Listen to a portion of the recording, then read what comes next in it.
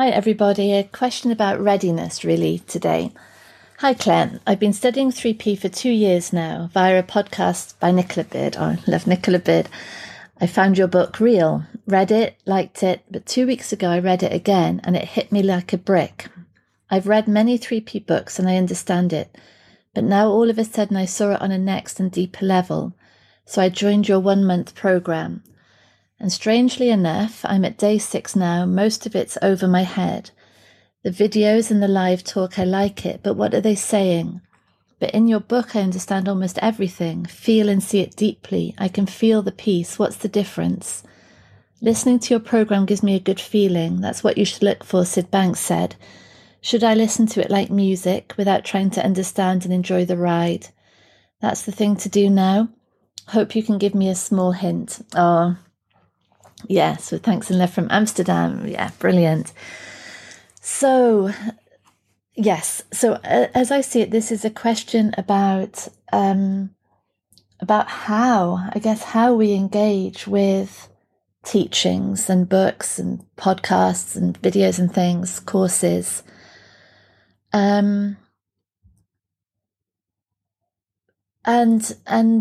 I think what's really interesting for us is that and this is the sort of paradox of the whole thing, is the thing that thinks it's engaging with a conversation about reality is ultimately the thing that is going to dissolve in that conversation.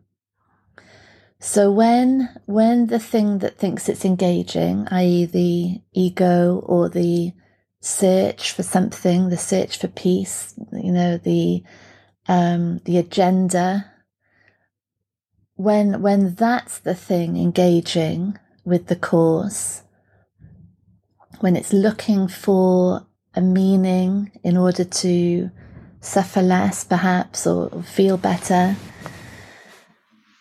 that is blocking it's blocking any ultimate realization, because the ultimate realization, ultimate enlightenment, is the total dissolution of that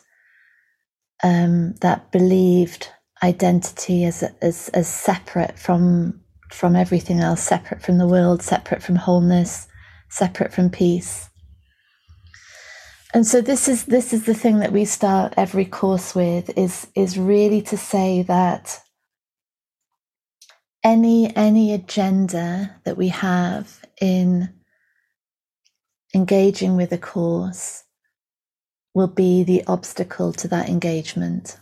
And actually what we came sort of outright with it in the home course, to say that the thing that we want to get rid of through the course is the thing that is going to amplify. That's what's so fascinating, that if we're in a course to get rid of feelings of struggle, say, that those feelings are going to get so much greater during the course, because they're the product of a believed self that is being profoundly challenged through everything that we're looking at.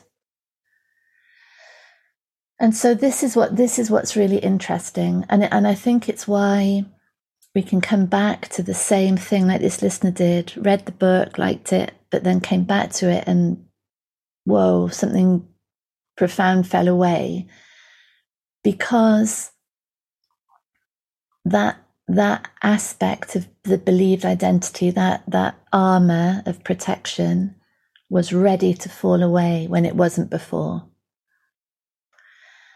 And I think what creates readiness is the continual turning towards what's true, a continual accountability of ourselves as the source and origin of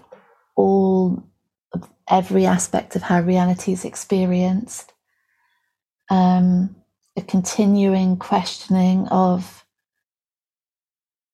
the layers of self-identity. Those are the things that open up the system, we could say, to truth. Whereas the opposite is the case of when all the attention is on trying to control experience, trying to control emotion, trying to control mindset, that keeps everything in place. So this is where I think, this thing, search for the good feeling, that I think can be often misunderstood, and actually can become problematic when the search for a good feeling means that we aren't able to sit with feelings that aren't welcome, or experiences that aren't welcome. So life becomes resistance and vigilance, all in the search to have that eternal sunshine. So I wouldn't look for a feeling. I wouldn't try to feel anything. I would listen to the courses with the greatest integrity of inquiry that we have available. Like, there is nothing to be gained from this, nothing. I'm just listening to this to see what's true, that's all. And that for me is cleanness of approach.